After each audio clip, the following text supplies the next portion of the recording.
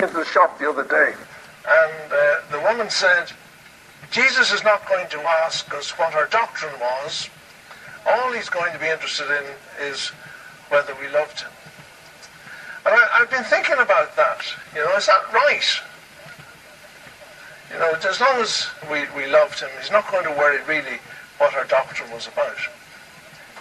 And I put down a lot of texts here, a whole heap of them, for you to read as we go through thinking about this whole business. Jesus definitely said, if you love me, keep my commandments. If we love him, we must keep his commandments. Then in John 14:23 says, Jesus answered and said unto him, if a man love me, he will keep my words, and my Father will love him, and we will come unto him and make our abode with him. So if we love Jesus and claim to love him in our lives and have accepted him as our Saviour, then we have to keep his words. He says again in John 15, if ye keep my commandments, ye shall abide in my love. If we keep his commandments, we will abide in his love.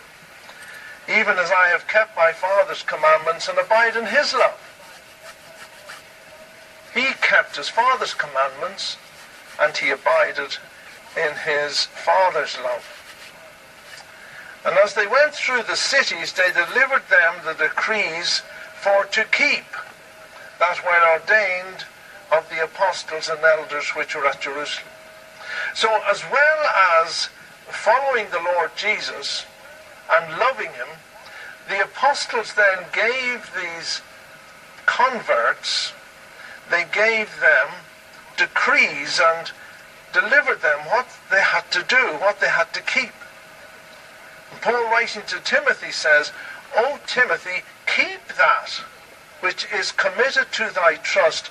Avoid profane and vain babblings and oppositions of science falsely so called. And it's amazing that Paul and Timothy had the same problem that we have from a lot of the scientific people. He says, avoid all these useless bits of vain talking and babblings and oppositions of science falsely so called. They had the same problem that we had from a lot of these evolutionists and others. In Corinthians it says, stand fast in the faith. Watch and stand fast in the faith. Quit you like men. Be strong. Stand fast in what you've been taught.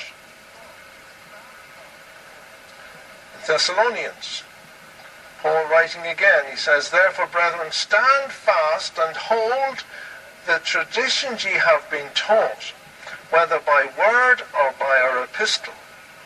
He says, we've written these epistles, how you have to behave, how you have to act, the doctrines you have to have. Stand fast in them. There was a woman on the Sunday program last week, I think I said this last week, and she said, she was talking about what she believed, and she said, we have to work out what we're comfortable with and go by that. We work out what we think is the right thing, and if we're comfortable with that, then we go ahead with it. But that's not what Scripture says. The Bible is our standard. It has to be within Scripture. Each person cannot work out. If you're playing a soccer match, and one of the fellas picks up the ball and starts to run with it, well, he said, I feel more comfortable playing soccer like that. You'd say that's stupid. But when it comes to religion, we have people picking and choosing and putting bits in and taking bits out, and we're not playing the same game as they are. We're not playing to the same rules. And they're taking bits out of the Bible and putting bits into the Bible and putting extra little bits in and taking bits out. We're not playing to the same rules. Unless it's in the Bible, we have to cut it out. Hold fast, it says in Timothy, hold fast the form of sound words, which thou hast heard of me in faith and love which is in Christ Jesus. Everywhere he wrote, every time he wrote, he was telling them to hold fast, to stand fast, to keep. holding fast the faithful word as ye have been taught, that he may be able by sound doctrine both to exhort and to convince the gainsayers. You are to convince them by sound doctrine. Out of the scriptures. We saw in Acts when Paul went to Thessalonica, he said that he discussed things with them out of the scriptures. That's how he convinced them, out of the script, not out of science, not out of his own brain, but he had to discuss it out of it. Why is it important that we should consider how we live? Why is it important that we should consider this? How we live. Surely if we live reasonable lives, that's all that is necessary. How is it important? Because the Bible tells us someday we will be judged. There are various judgments in Scripture, and we'll just run through these very quickly. The first judgment I have down here is Calvary. Christ bore the judgment due to you and me on the cross of Calvary. He bore the judgment for sin on behalf of you and me.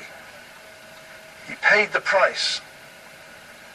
For those who accept his offer of salvation, he gives the assurance of peace with God. Isn't that wonderful? Peace with God. God is a jealous God. I won't have let anybody worship, you're not to worship anybody with me, for I'm a jealous God. God is a God of judgment. You have to read the Old Testament. You see that God is a God of judgment. God poured out his wrath on the Lord Jesus Christ. When Calvary came, Jesus bore our sins on the cross, and God poured out his wrath. Now, the wrath of God is something which is different even from his judgment. His wrath is only going to be displayed on a few occasions, and only has been displayed. It was in the flood, I would think, the wrath of God. At Calvary, the wrath of God. And eventually, in the latter days, the wrath of God will be poured out. Jesus bore the wrath of God. That was the judgment for sin. For those who accept his offer of salvation, we can have peace with God. Isn't that amazing? Peace with God through the Lord Jesus Christ. But for those who reject the offer of salvation, if we say, no, I'm not going to accept the salvation which is available to me through Jesus Christ, what does the Bible say? It says the wrath of God is upon us. The wrath of God then stays on us, which is a horrifying thought. That we, if we have not accepted the salvation which God gives, if we reject that, the wrath of God still is on us. It's frightening. It says, let no man deceive you with vain words, for because of these things cometh the wrath of God on the children of disobedience. If we have not got the peace with God through our Lord Jesus Christ, the alternative is we have the wrath of God. The next judgment, which I just put down here, was the judgment of believers, the judgment seat of Christ. And then we're going to have a time when the time of Jacob's trouble, when the Jewish nation were going to suffer terribly, when they're attacked from all sides, the Battle of Armageddon and all that. There's the judgment of the nations in Matthew 25, and judged before the Lord Jesus. But it's a warning to you and to me, isn't it, as well? How we treat the people around us, how we treat our fellow man. Do we see people around us as the way the Lord Jesus Christ sees them? Or do we just ignore those people around us? And then we have one, the great white throne, in Revelation chapter 20. And we just read the description of this, because it is awesome. And it's good for us to read these things sometime. Revelation 20:11. And I saw a great white throne, and him that sat on it, from whose face the earth and the heaven fled away, and there was found no place for them. And I saw the dead, small and great, stand before God, and the books were opened. And another book was opened, which is the book of life. And the dead were judged out of those things which were written in the books according to their works. There will be degrees of punishment, apparently, in hell. They're going to be judged according to their works. And the sea gave up the dead which were in it, and death and hell delivered up the dead which were in them, and they were judged every man according to their works. And death and hell were cast into the lake of fire. This is the second death.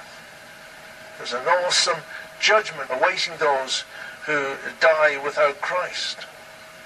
But it is the one that is the judgment of believers that I wanted just to look at for a while this morning. The judgment seat of Christ. Now we read those few verses there just to give you the passages which refer to this. Romans 14, verse 10. But why dost thou judge thy brother? Or why dost thou set at naught thy brother? For we shall all stand before the judgment seat of Christ. We shall all stand before the judgment seat of Christ. 2 Corinthians 5, verse 10. For we must all appear before the judgment seat of Christ, that every one may receive the things done in his body according that he hath done, whether it be good or bad. We must all appear before the judgment seat of Christ. But you might say, what about Romans 8? It says, there is therefore now no condemnation to them which are in Christ Jesus, who walk not after the flesh, but after the Spirit. There's no condemnation. It doesn't matter what I do, really, because when I get to heaven, I'm not going to be condemned. It's not like that. Many Christians believe that they can carry on being carnal Christians with impunity. You know something? God is watching us. God is watching his people. Do you believe that? You really believe that? Like a referee at Wimbledon. You know, the picture of this throne, this judgment throne, is a raised throne where people are being watched and being judged. You know, the referee at Wimbledon, he sits up there and he's watching everything that happened on the court. He's watching the lines, if they're out or in, and he overrules, he can give his decision, and he can overrule the local linesmen and things like that. And that's the position. God is watching us. We are being watched. Have we verses for that? Yes. 2 Chronicles 16, verse 9, it says, the eyes of the Lord run to and fro throughout the whole earth, to show his might on behalf of those whose heart is blameless toward him. The eyes of the Lord run to and fro throughout the whole earth. God is watching. God is looking for people. It says in Ezekiel, God is wanting people who sigh and cry for the abominations that are happening in the world. Jeremiah 16, verse 17, it says, for mine eyes are upon all their ways. They are not hid from my face. Neither is their iniquity hid from mine eyes. God is watching. God is watching. In Hebrews, all things are naked and opened unto the eyes of him with whom we have to do. God is watching. We used to sing that chorus. Watch your eyes, what they see. There's a Father up above looking down in tender love. Watch your eyes, what they see. Could I say it? Watch your eyes, what they see. Watch your eyes, what they see. There's a Father up above looking down in tender love. Watch your eyes, what they see. Watch your ears, what they hear. Watch your ears, what they hear. There's a Father up above, looking down in tender love. Watch your ears, what they hear. Watch your lips, what they say. Watch your lips, what they say. There's a Father up above, looking down in tender love. Watch your lips, what they say. Watch your hands, what they do. Watch your hands, what they do. There's a Father up above, looking down in tender love. Watch your hands, what they do. Watch your feet, where they go. Watch your feet, where they go. There's a Father up above, looking down in tender love. Watch your feet, where they go. Watch your eyes, your ears, your lips, your hands, your feet. Watch your eyes, your ears, your lips, your hands, your feet. There's a Father up above, looking down in tender love. Watch your eyes, your ears, your lips, your hands, your feet. Right. It's very true, but it's very true. God is watching us, and we need to be careful how we live. It's important. And then, God is keeping a record. God is keeping a record. If you turn to the last book in the Old Testament, Malachi 3 and verse 16. And Malachi has been talking about robbing God. People are robbing God, or attempting to rob God. And he goes on to conclude this chapter. He says, and then they that feared the Lord spake often one to another, and the Lord heard. When we're speaking, God hears, and he's watching, and he's listening. They that feared the Lord spake often one to another, and the Lord hearkened and heard it, and a book of remembrance was written before him for them that feared the Lord, and that thought upon his name. God is writing in his book. What has been written in today? What has he written down against my name today?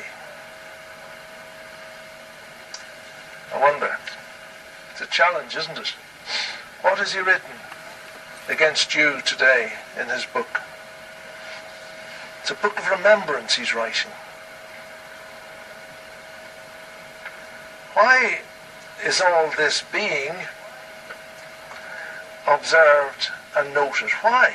Why is God doing this? Why is he watching us? Why is he writing down and taking note and keeping a record? Well, we read the answer, didn't we? We must all appear before the judgment seat of Christ, so that everyone may receive the things done in his body according to that he hath done, whether it be good or bad. It's very sobering this morning, I think. I find it in any case. But God is not only thinking about what we do and watching what we do, but he's also analysing why we do it. What are our motives in doing things? We all have different motives. What's at the back of your mind when you're doing something? Why do we come to church? Why do we attend and not attend Bible class? Why do I seek to lead this small church? What is it? What's the motive behind it? Is it because people, do you come because you're friendly with the people who come? Someone has said this, and I think this is quite good. Those who attend the morning service, we don't have an evening service, it doesn't apply here, so I'm not getting at anybody. Those who attend the morning service like their friends. They come because all their friends go. Those who go out in the evening, on a Sunday evening, they like the pastor or the minister. He's a decent fellow, we'll go along. He's going along to preach in any case, so we might as well go along. We couldn't let him down. But those who attend the prayer meeting, they love God. And it's very true that. But as I say, we don't have an evening service, so you're all right. But Jesus said, it's what is at the back of your mind when you're doing things is important.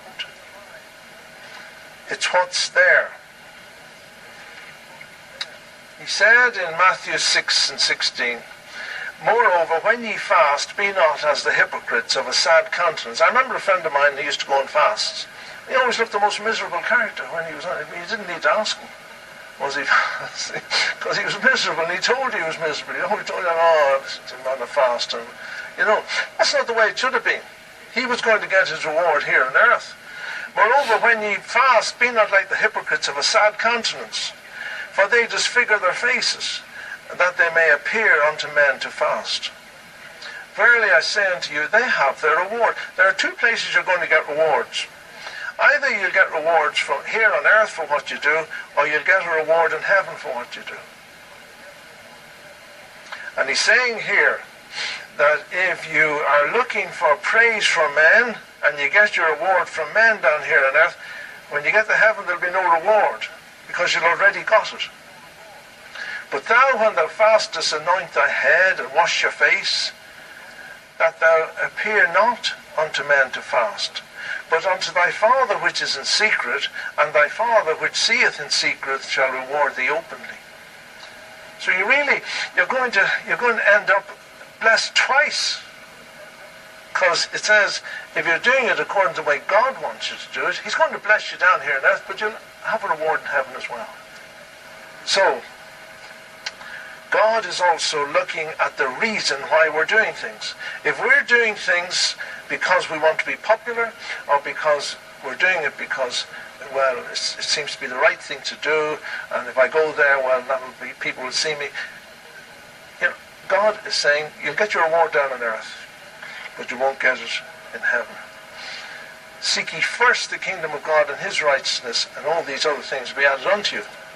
Now, let's look just for a few moments before we finish on the chapter in 1 Corinthians,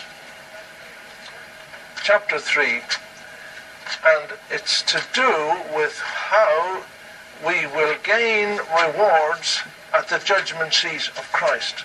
Now, if you're doing these things just to get rewards, that's not the thing. You have to be doing these to please God, in order to please God, so that you're living a life which is pleasing to him.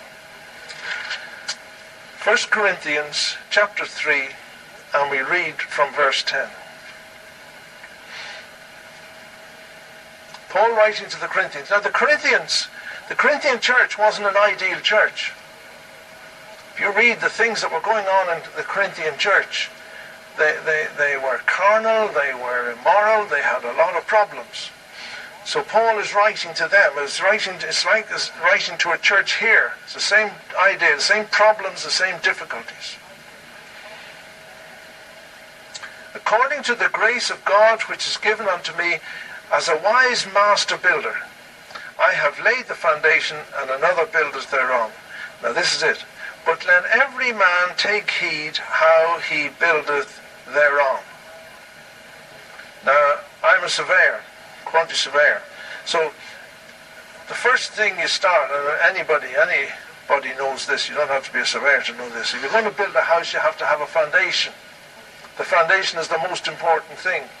I remember years ago, there was a High Court case coming up, and the solicitor rang me on a Friday. He says, "There's a case on Monday, would you go out and look at the place for me?" And he'd left it at the last minute. I went out to have a look at this bungalow, and there were cracks. You could put your hand into the cracks in the walls. And I went back and I said, "It's terrible. Go to court on Monday." We were representing the builder. And we were on a loser to start with. I said, "I've never seen such cracks." Well, he said that the foundations were inspected. When they dug out the trenches, they were inspected by the council. Well, then I said, "We'll bring the council in." Got the council in. And they had to admit that they had inspected the foundations. Well, I'm not going to bore you with the court case. We came off all right in the end. But the council had inspected the foundations. The foundations were wrong. It had been built on an old dump, and they hadn't realized it, and the things had sunk. But you see, the foundations weren't right. And once the foundations were wrong, the whole structure on top of that was wrong. So we have to start off on a sure foundation. And the foundation, it says, that we build on is Jesus Christ. For no other foundation, on any other foundation, no man can lay than that which is laid, which is Jesus Christ. We have to, first of all, come to him and realize that he is the way, the truth, and the life. And that's the foundation. Because we're not on that foundation, we're not building for God. We used to have a little chorus. I'm not going to sing anymore, you're all right. But we used to sing, we are building day by day in our work and in our play, not with hammer blow and blow, not with timber sawing so. Building a house not made with hands, following Jesus' perfect plans. Little builders all are we, building for eternity. It's only a little kid's course, but it's very true. We're building day by day. In our work and in our play. Whatever we're doing, we're building. God is watching us. He's keeping an eye on us. He's writing down how we're building. What we're doing. We're building for eternity. Let's read on. Now, if any man build upon this foundation, gold and silver and precious stones, a big marble structure with gold and silver and precious stones, or he might build on it something made out of wood, hay and straw, thatched roof and all the rest of it. Every man's work shall be made manifest.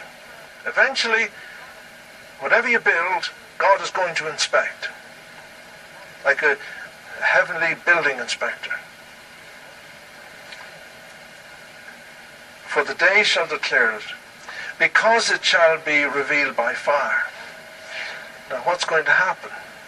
God is going to test our lives as if by fire. Whatever we have done will be tested by fire. If any man's work abide which he had built, he shall receive a reward. If any man's work shall be burned, he shall suffer loss, but he himself shall be saved. Yet so as by fire. He'll be saved, it says, by the skin of his teeth. Basically, that's what it's saying. That's right. Gold, silver, precious stones, wood, hay, or straw. That's what the opposites are. Gold, silver, precious stones, wood, hay, and straw. You know, the interesting thing about this passage is we're not told anything about the quantity. God is not saying, I want 20 tons of hay, I want so many carats of diamonds and gold. No, he's looking for quality, not quantity. Nothing about quantity here. It's quality of life. The quality of how we live. The interesting thing about wood, hay and stubble, they're all bulky things, but not necessarily very expensive. You can get a big load of straws in a shed and it looks a powerful amount, but it mightn't be worth very much. Hay the same. It looks a lot, but it mightn't be very expensive.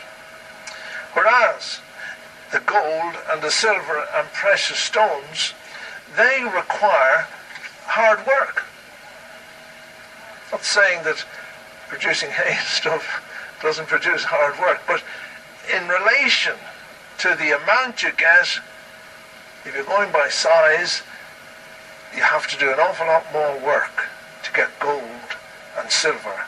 It requires digging into God's Word, digging into the Scriptures.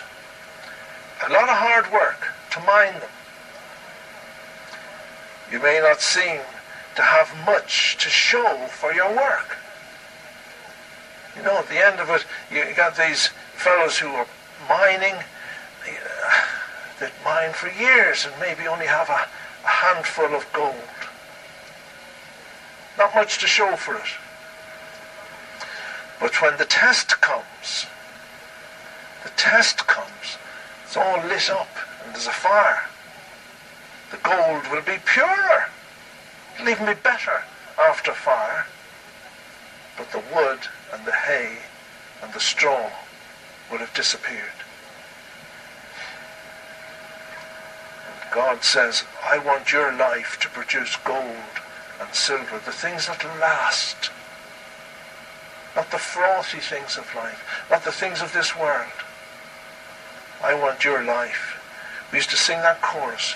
I want my life to tell for Jesus, that everywhere I go, I may his goodness show.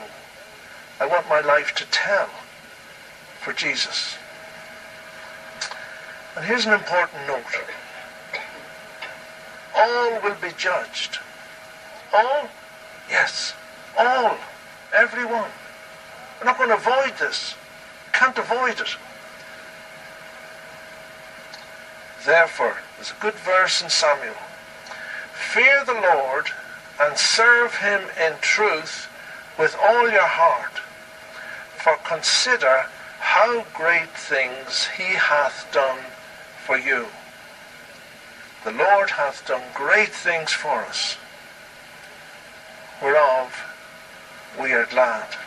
Fear the Lord, serve him in truth with all your heart, for consider how great things he hath done for you. And finally, and now little children, the Apostle John, writing in 1 John chapter 2 and verse 28 says, abide in him, stay close to him, stay with Christ, that when he shall appear, he's going to come to take us, or we will go to meet him, we may have confidence and not be ashamed before him at his coming. Not to be ashamed. Wouldn't it be terrible to be ashamed to meet the Lord Jesus? I remember hearing kids in Calcutta singing, and I don't think it's in any of our books, but it was nothing but leaves. Instead of having fruit to present to the Lord Jesus, the song said all they had was nothing but leaves. And leaves are of no use to anybody. May we have fruit in our lives, fruit to present to the Lord Jesus when he comes, so that we will not be ashamed before him at his coming. Amen. You will obviously have noticed that we mentioned in our talk today the fact of the judgment of the nations. We thought we'd just include a short portion of explanation here.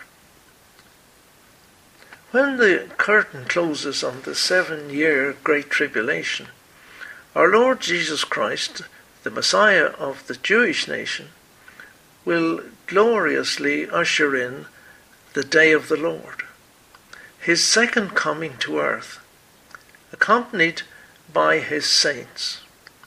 Read Zechariah chapter 14 and Jude verses 12 and 13. As foretold at his ascension by 2 angels, his feet shall stand once again on the Mount of Olives. Acts 1 verse 11. He will come as King of Kings and Lord of Lords, and incidentally he'll be the chief Jew, to set up his millennium kingdom, bring in a time of restitution of all things, Acts 3 verse 21, and a reign of righteousness and judgment. Anti-Semitism will have reached very dangerous levels. The Antichrist and Satan, leading a vast army of demonic and world powers, will have gathered at Jerusalem against Israel, and all will seem hopeless for the encircled Jews. Christ and his heavenly angelic army will fight for and rescue his people. The enormous battle at Armageddon will last for one very unusual day, and the satanic forces will be destroyed, their carcasses covering the vast plain of Megiddo. Satan will be consigned to the bottomless pit for 1,000 years. The Antichrist and false prophet will be cast into the lake of fire. A godly remnant of Jews will recognize Jesus as their true Messiah. Zechariah 12:10. And I will pour upon the house of David and upon the inhabitants of Jerusalem the spirit of grace and of supplications. And they shall look upon me whom they have pierced, and they shall mourn for him, as one mourneth for his only son, and shall be in bitterness for him, as one that is in bitterness for his firstborn. And then he will set up his millennium kingdom. The judgment of the nations will then take place as described by our Lord in the parable of the sheep and the goats, Matthew 25:31-46. This parable has frequently been misinterpreted as the general resurrection and final judgment in most churches, creeds, and Bibles. When the Son of Man shall come in his glory, and the holy angels with him, then shall he sit upon the throne of his glory, and before him shall be gathered all nations, and he shall separate them one from another, as a shepherd divideth his sheep from the goats. Now, the almost universal belief is that the sheep represent all the people of God from all time, while the goats typify the wicked from the first to the last. So we will take a very brief look at this event pictured here. We are not talking about individuals, but of the living nations. Most translations leave the "thee" out, but it was in the original manuscripts, but omitted by the translators. So all the living nations, the Gentiles, are gathered here. Obviously, Israel is not included with those being judged. We read in Numbers 23, verse 9, and speaking of Israel, it says, "They shall not be reckoned among the nations." Therefore, straight off, any idea that this is in any way a general resurrection or final judgment of anyone must be abandoned. In this instance, we have the judgment of the quick, the living. The judgment of the dead will occur very much later, when our Lord shall judge the dead, small and great, at the end of the millennium. 2 Timothy 4, verse 1 is an interesting verse. "I testify before God and the Lord Jesus Christ, who shall judge the quick and the dead at his appearing and his kingdom." But there is a third separate group present at this parable, ignored by most commentators, but named by Jesus. "These my brethren," the Jews, the saved remnant of Israel. This people suffered and still do at the hands of the nations by hunger, thirst, estrangement, sickness, imprisonment, persecution, deprivation. Jesus explains that these nations will be judged according to how they treated these my brethren. How perfectly this event is prophesied in Joel 3 and verses 1 and 2. For behold, in those days and in that time, when I shall bring again the captivity of Judah and Jerusalem, I will also gather all nations, and will bring them down into the valley of Jehoshaphat, and will plead with them there for my people and for my heritage Israel, whom they have scattered among the nations and parted my land. What could be clearer? To say the judging of the nations here can be a picture of a final judgment when all are not being judged. There are no dead. All are living. Or of a general resurrection when no one is resurrected. It's absurd. A comparison with Revelation 20 verses 11 to 15 should be studied. Christ will rule on the throne of David from Jerusalem. Many psalms and passages of Scripture will then become so clear, declaring a righteous and sometimes fearful judgment coming forth from Zion. Psalm 2. Why do the heathen rage, and the people imagine a vain thing? The kings of the earth set themselves, and the rulers shall take counsel together against the Lord and against his anointed, saying, Let us break their bands asunder, and cast away their cords from us. He that sitteth in the heavens shall laugh. The Lord shall have them in derision. Then shall he speak unto them in his wrath, and vex them in his sore displeasure. Yet have I set my king upon my holy hill of Zion. I will declare the decree. The Lord hath said unto me, Thou art my son. This day have I begotten thee.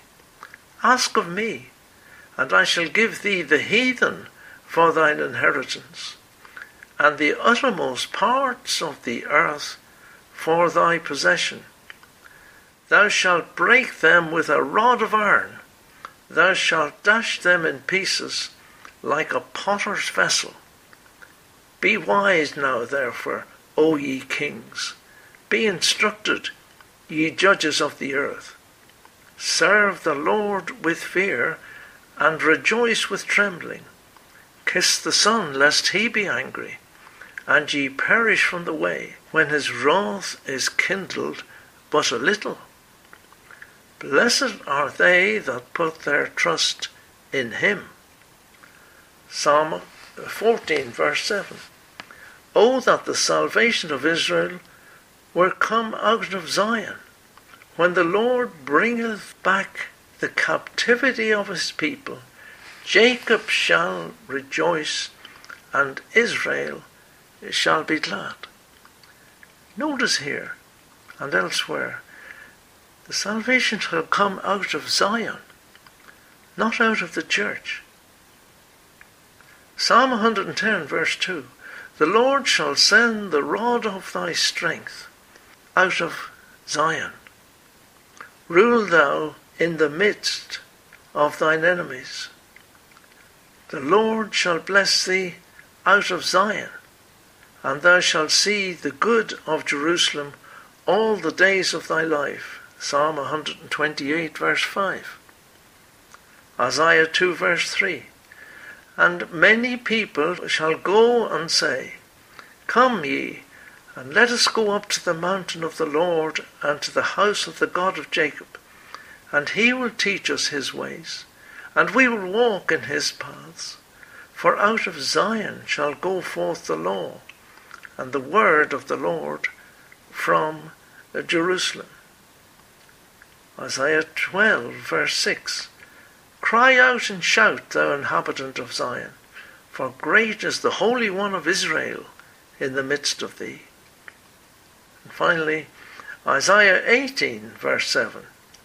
In that time shall the present be brought unto the Lord of hosts of a people scattered and peeled, and from a people terrible from their beginning hitherto, a nation meted out and trodden underfoot, whose land the rivers have spoiled, to a place of the name of the Lord of hosts, the Mount Zion.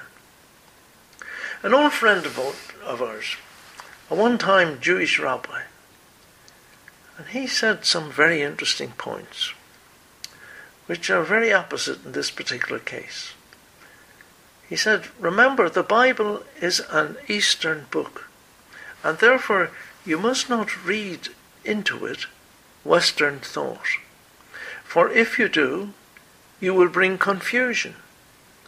But look at God's book from an Eastern point of view, and through Eastern eyes, and it will become to you a wonderfully simple, clear book.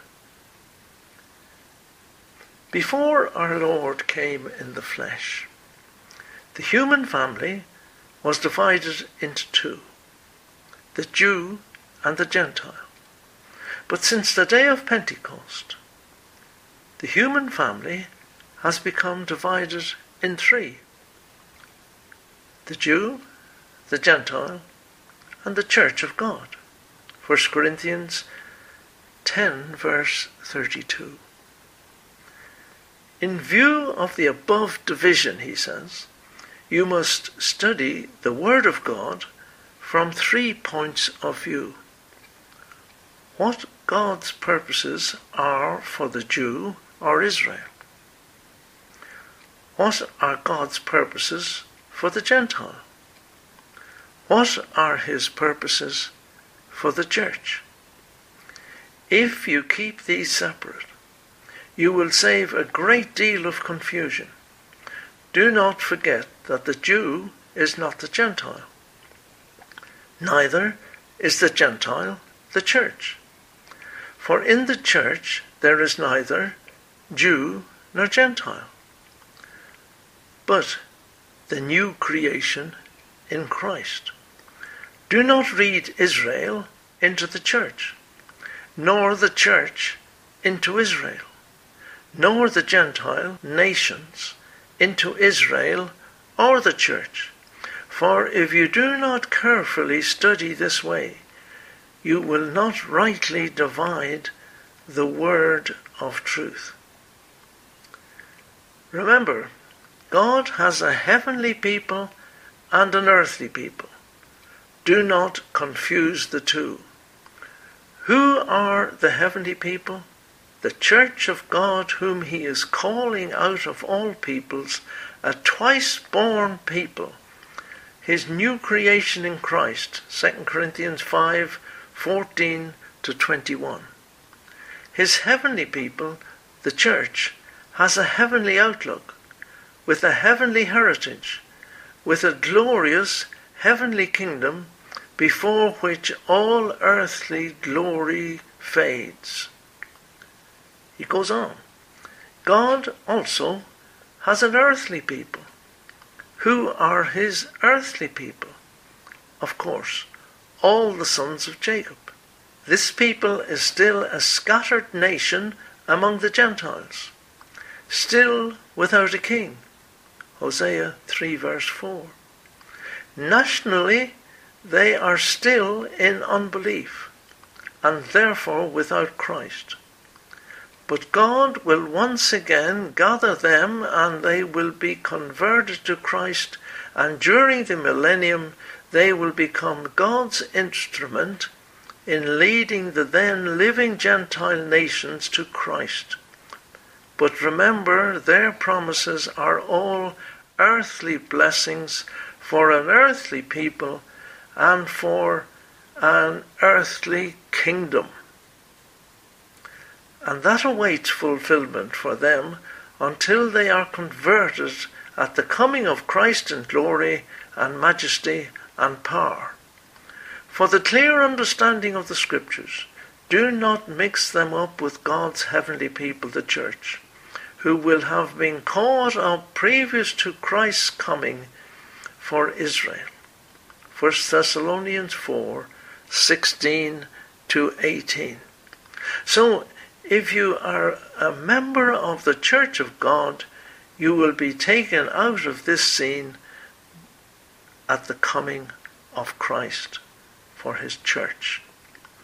Remember also that God's earthly people will not see God's face until they pass through great afflictions, a time called in the Bible the time of Jacob's trouble. Jeremiah 30 verse 17. Also called the Great Tribulation. Matthew 24 verse 21 and Revelation 7:14. Therefore we find in Hosea these words, I will go and return to my place, till they acknowledge their offence and seek my face. In their afflictions they will seek me early. Hosea 5:15. This prophet spoke the prophecy to and of Israel. In fact, this tribulation is not only going to be a time of sorrow to God's earthly people, Israel, but to all the Christ-rejecting world, for it will be worldwide, as can be seen in Isaiah 24. A knowledge of Jewish customs and Jewish history is, of course, most helpful when reading the Bible, and the study of Jewish laws and sacrifices brings the New Testament alive when viewed as we see them perfected in our Lord Jesus Christ. As the last prophet John the Baptist said, Behold, the Lamb of God, which taketh away the sin of the world. John 1:29. As you have just read, the Jews will experience a very troubled period, but eventually a wonderful thing will happen. The fulfillment of all the prophecies relating to the millennium and the promises given to the patriarchs, including the sure mercies of David. Isaiah 55 and verse 3. Incline your ear, and come unto me, and hear, and your soul shall live. And I will make an everlasting covenant with you, even the sure mercies of David. In Acts 13 and verse 34. And as concerning that he raised up from the dead, now no more to return to corruption, he said this wise, I will give you the sure mercies of David. 2 Samuel 7 verse 10 and then verses 12-16. Moreover, I will appoint a place for my people Israel, and will plant them, that they may dwell in a place of their own, and move no more. Neither shall the children of wickedness afflict them any more, as before time.